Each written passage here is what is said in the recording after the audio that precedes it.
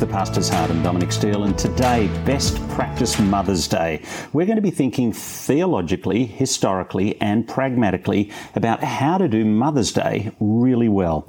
Our guests are Phillip, Jensen and Kate Stace. At our church last year, Mother's Day attendance was through the floor. It felt at that time we were recovering well from the COVID shutdowns and Easter had gone okay. And then we got to Mother's Day and it seemed everyone was away. Down we went, kaboom.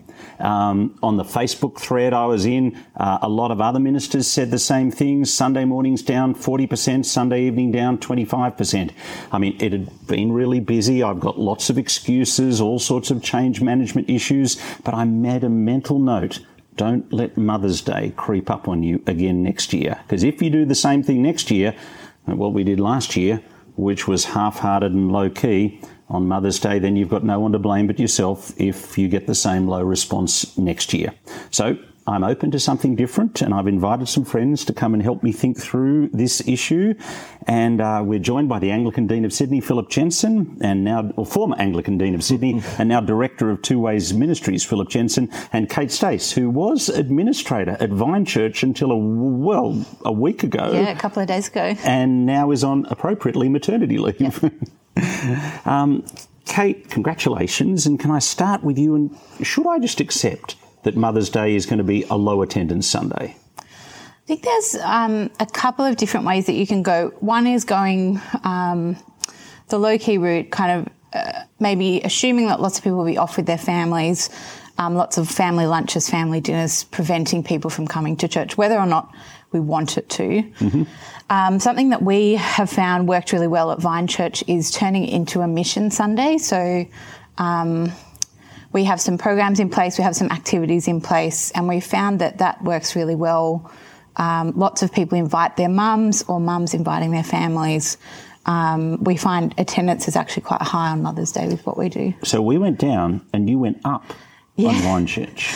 Yes, although there are probably other Sundays where you guys were up and we're down. Right. Phillip, I remember you telling me when you were minister at St Andrew's Cathedral that Mother's Day was, I think you said, your key evangelistic day in the year, if I remembered rightly. No, okay. But that's all right. But it certainly was one of them. Mm-hmm. That is, with Mother's Day, Kate's right. I think in many ways the church is ahead of where we were at and the things that they do. But we worked out that if we did nothing, the numbers went down. Mm-hmm. But if we made Mother's Day a special thing, we actually saw numbers go up rather than down, mm-hmm. and go up with warm contacts for Christianity. Mm-hmm. That is, you say to the mothers and grandmothers, why don't you ask your children to give you a present by coming to church and then taking you out to lunch? Mm-hmm. You know? Or you say to the young people, why don't you say, Mum, why don't we come to church and I'll take you to church, I'll take you out for lunch afterwards. Mm-hmm. And so we had the unbelieving mothers and the unbelieving children and grandchildren being brought along by the believers, mm-hmm. and the mothers and the grandmothers. But I think Vine Church actually knew what to do when they got there. We didn't do anything special. Right. But I think but we certainly saw numbers go up significantly on Mother's Day with not just total outsiders like Christmas or Easter where the numbers went through the roof, but with warm contacts of family, friends. Mm. Yeah, it was good. How does it play out morning versus evening and early morning versus late morning?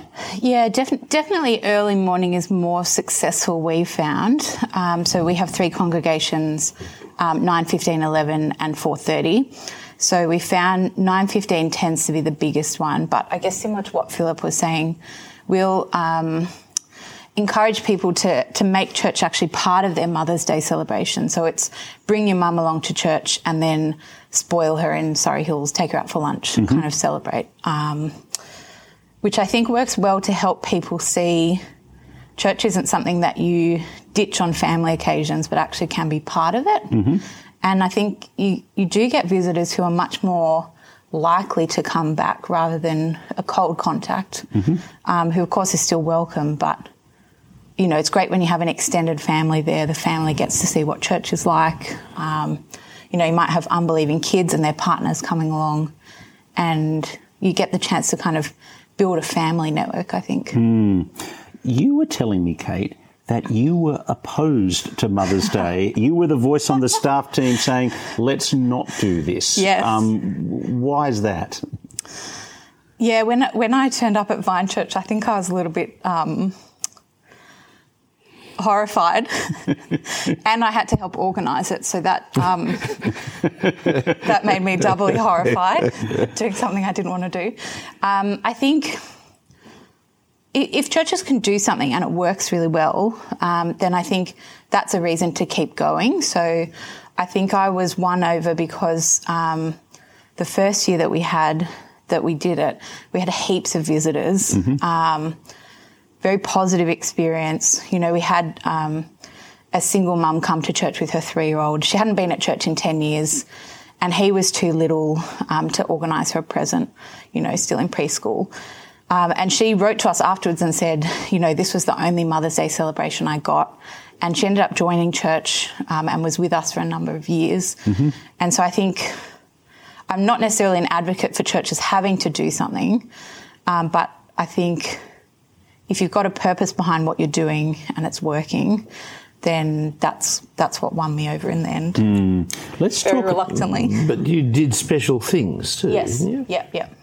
Tell us those. So we tend to have something that the mums can engage with, and we make it open so that grandmothers, stepmums, you know, spiritual mums we also really want to honour. We have something that they can engage with. So we'll pray during the service. We'll often have an interview, which isn't necessarily a nuclear family mum. So it could be interviewing a child about, you know, what their mum taught them growing up. It could be interviewing maybe a panel with a kids' church leader talking about how they're kind of spiritual mother to the kids in church. Mm-hmm. And then we have a little gift, which is this year's, spoiler alert, it's a box of tea. So, I mean, you guys can't get one, but maybe the listeners can. I can send my wife. Yeah. The right kind of tea, Go to Vine Church on Mother's Day. So something really simple, which we set up on a table with a sign. Mm-hmm. I wouldn't advocate for handing something out at the door or... Now, we just were having a conversation just a few minutes ago, and a young lady told us the story of turning up at church and somebody going to give her a flower and then said, oh, no, you're not a mum, and taking it back. Yes. And that being a devastating moment. Yes. Yeah. I think...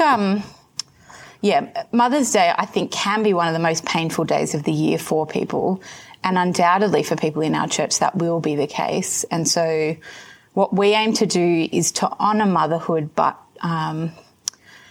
do it in a way that doesn't isolate people. So we had a photo booth last year, mm-hmm.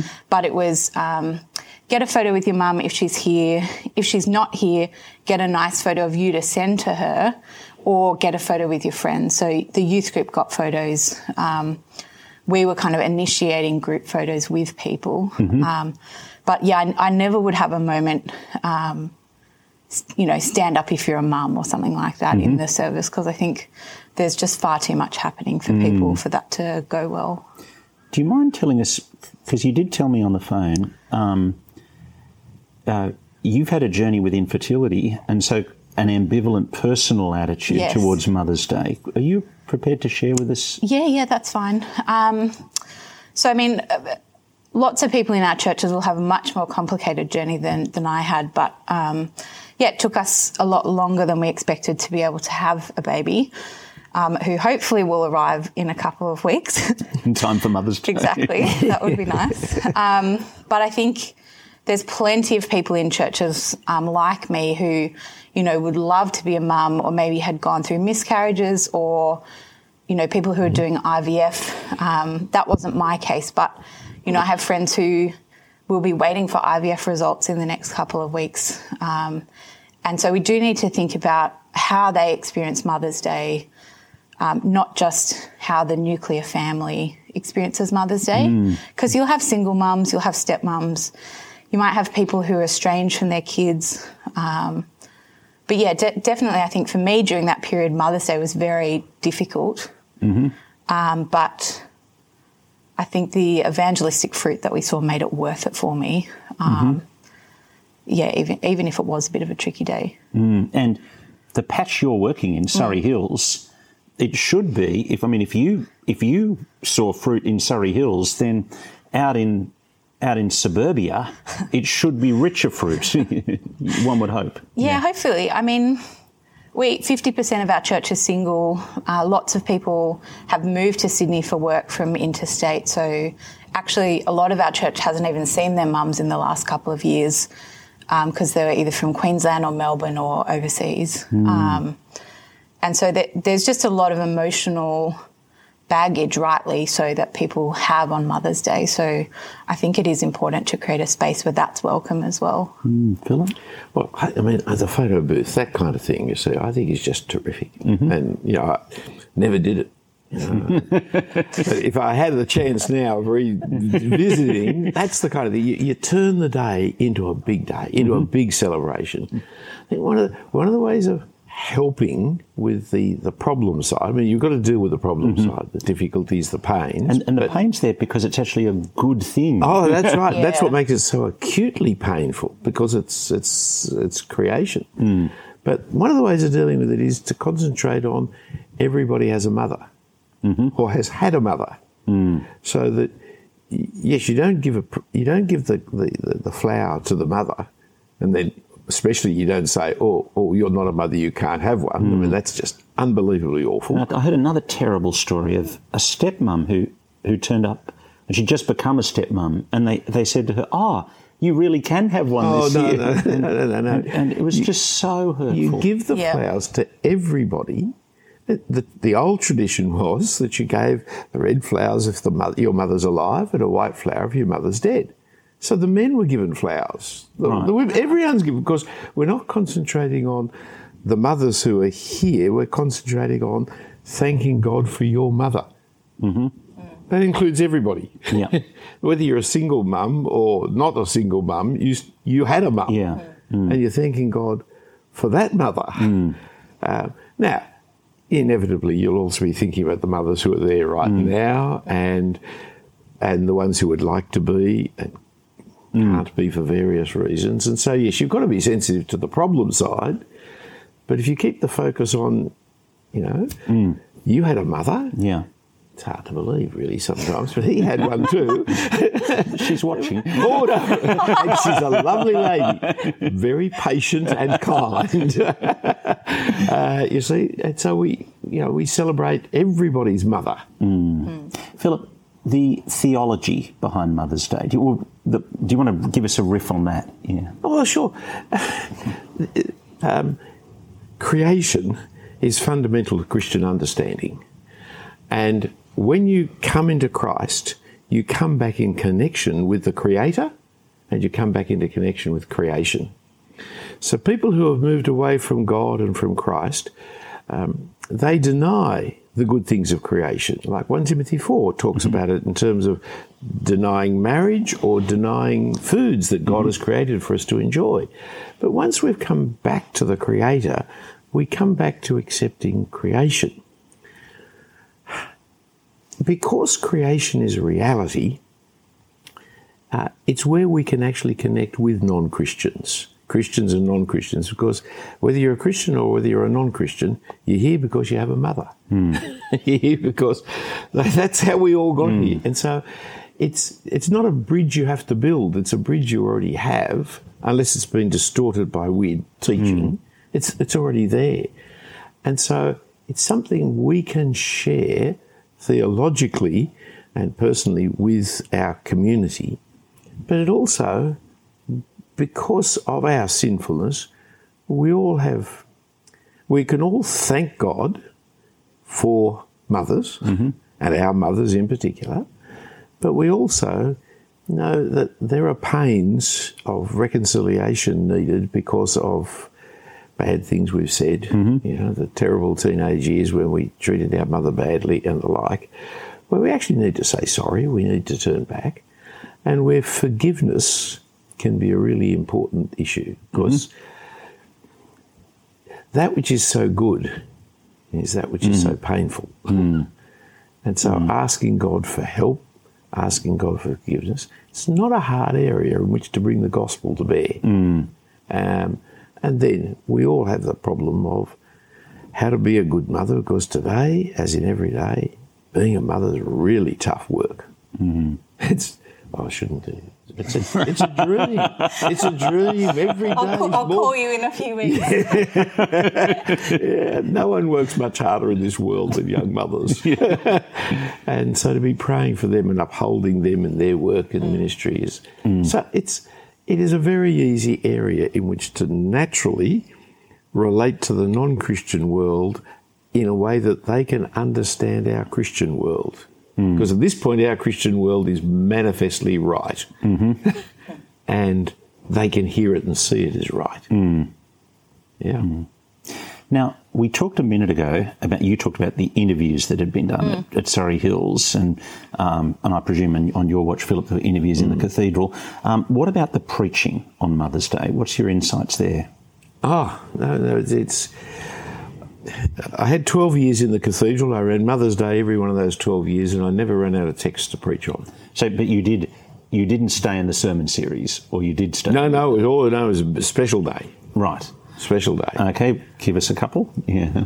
The obvious ones start off in the Ten Commandments. You know, the Ten Commandments are very male-oriented. Do not covet your neighbour's wife. It doesn't say do not covet your neighbour's husband. Right? Don't. It doesn't say it. It's not. But suddenly, honour your father and your mother. The inclusion of women at this point is such an important part of the process. And so what does it mean to honour your parents? What does it mean to honour your mother? I mean, there is an easy text to be preaching on for that regard. Genesis 3:15 takes you back to the first example of the gospel with the woman's seed is going to be crushing the serpent's head. And you go across to Galatians chapter 4, and one of the characteristics of Jesus, he was born under a woman, under the law, in order to redeem those who are under the law. There's any numbers. Mary is a great one that we can pick on. People say, how blessed she must have been, and she must have been. Fancy, I mean, she was holding in her hands the Saviour of the world. The Saviour of the world. Yeah. And yet the Bible goes on to say, Jesus went on to say, yes, but blessed more are those who hear the word of God and do it. Right? I mean, there's any number of references. It's the Isaiah, isn't 49, about, can a woman forget the baby she has born? Yet I will not forget you. I mean, there's nothing stronger, humanly speaking, than a mother's love for its baby. And yet, even that can, under a circumstance, fail. But God's love will never fail us. I mean, there's any number of parts of the Bible to be preaching on. Go to philipjensen.com, look at my Mother's Day sermons and pinch one of them. Pinch whatever you like. I'm very happy for you to do it. But I never found difficulty coming up with another one for the next year. And I don't think I ever recycled. I don't think I ever did a repeat. Because you were coming in, I went and looked, what are we doing on Mother's Day this year? And you can see, I said at the beginning, it's crept up on me. And I've planned to preach on Romans in term 2, and I just looked to see what we've got down on the 8th of May, and it's... we start Romans in the first half of Romans 1 on the 1st of May, and the second half of Romans 1 on Mother's Day. So I've got to decide whether or not to go. Second half of Romans 1 on Mother's Day. It's probably not going to work. Towards the end of Romans 1, doesn't it talk about hating their parents? Disobedience to parents, that's one. Yeah, but it'll just get lost in so many other issues. Just highlight that phrase. Yes. History of Mother's Day. It is a Christian celebration.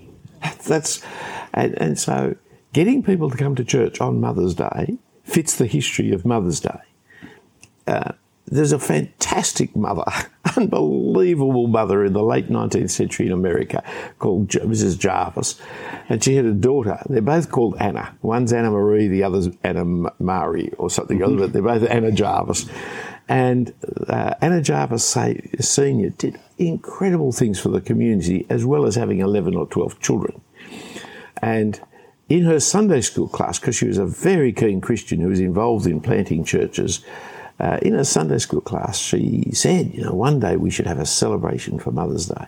And when she died in 1906 or something like that, her daughter remembered that and said, we're going to do this.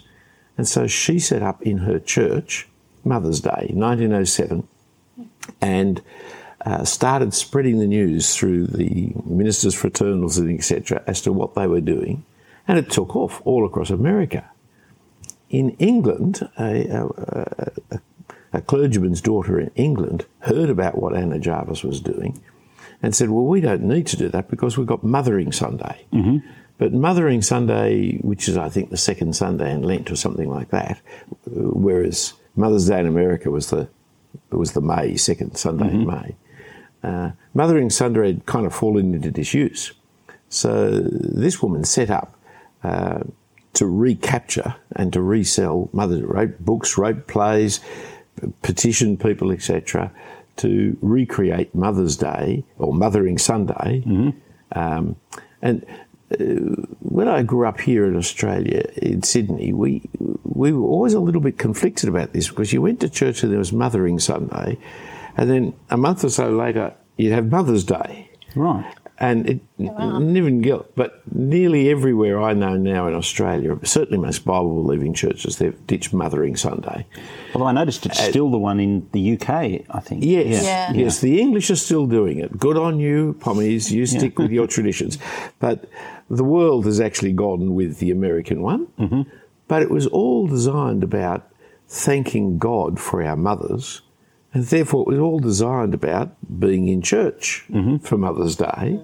And it was Miss Jarvis who brought up the idea of, the red flower and the white flower, and everybody's to celebrate and thank God for their mothers. And you think about it, it's so right, isn't it? Mothers give us life. Mm-hmm. That is a terrific thing to give, is life itself. Mm-hmm. And they risk their life in giving us life. Mm.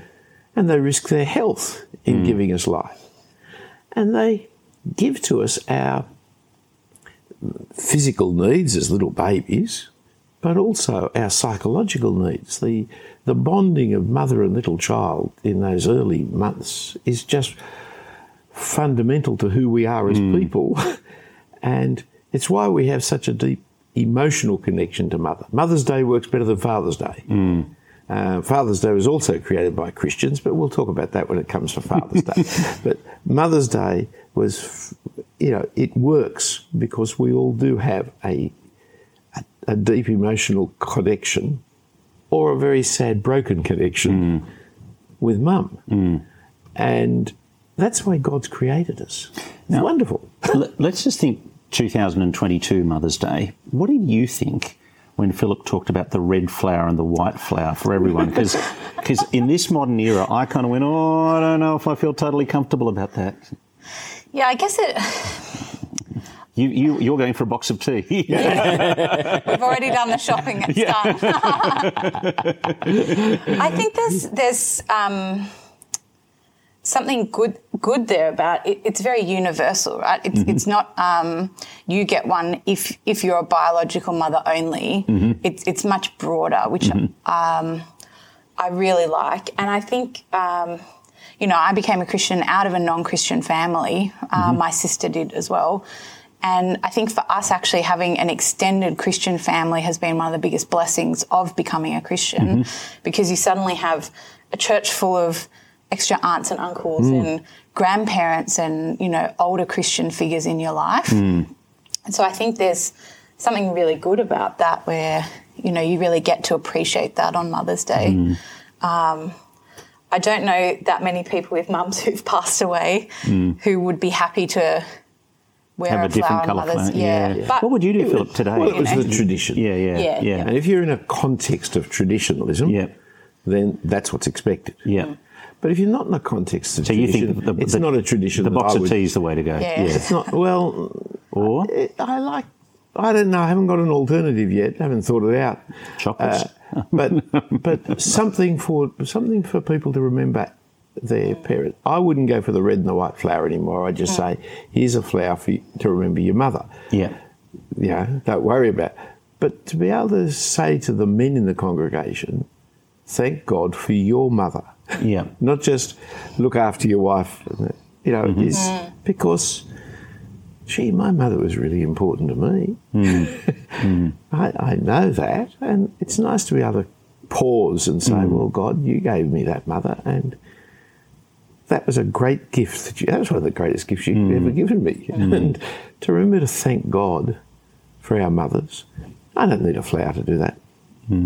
But that it's the focus on the universal, I think, is important. Right? Because but are you doing the box just for women, or...? So we'll... Yeah, I mean... to share with their men. Yeah. The way that we do it is for mums, but we would set it up so that people can take it if they feel comfortable. And so some people will take it for their mum who's not with them, or, you'll get some maybe husbands who have wives who aren't Christians who will take one home for their wife. It's interesting, we realised last year actually a lot of the people serving on Mother's Day were mums, which I think is probably quite a common thing in churches where often the mums are kind of the powerhouse of the church that is really motoring along and keeping things going. And I'm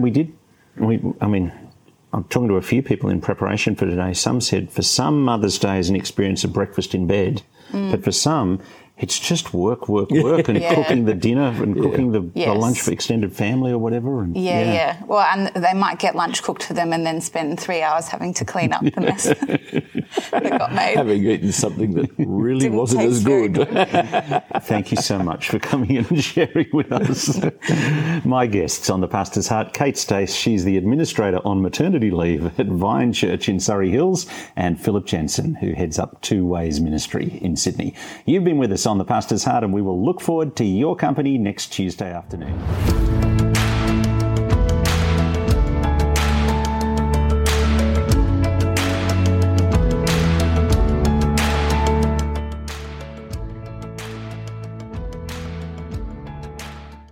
Hey, if you're listening on Apple Podcasts, we would love it if you could hop over to the Apple Podcasts app and give us a rating and review. That helps us in the rankings and lets other people discover The Pastor's Heart. And again, if you are able to help us out by being a financial partner, go to our Patreon link, patreon.com/thepastorsheart.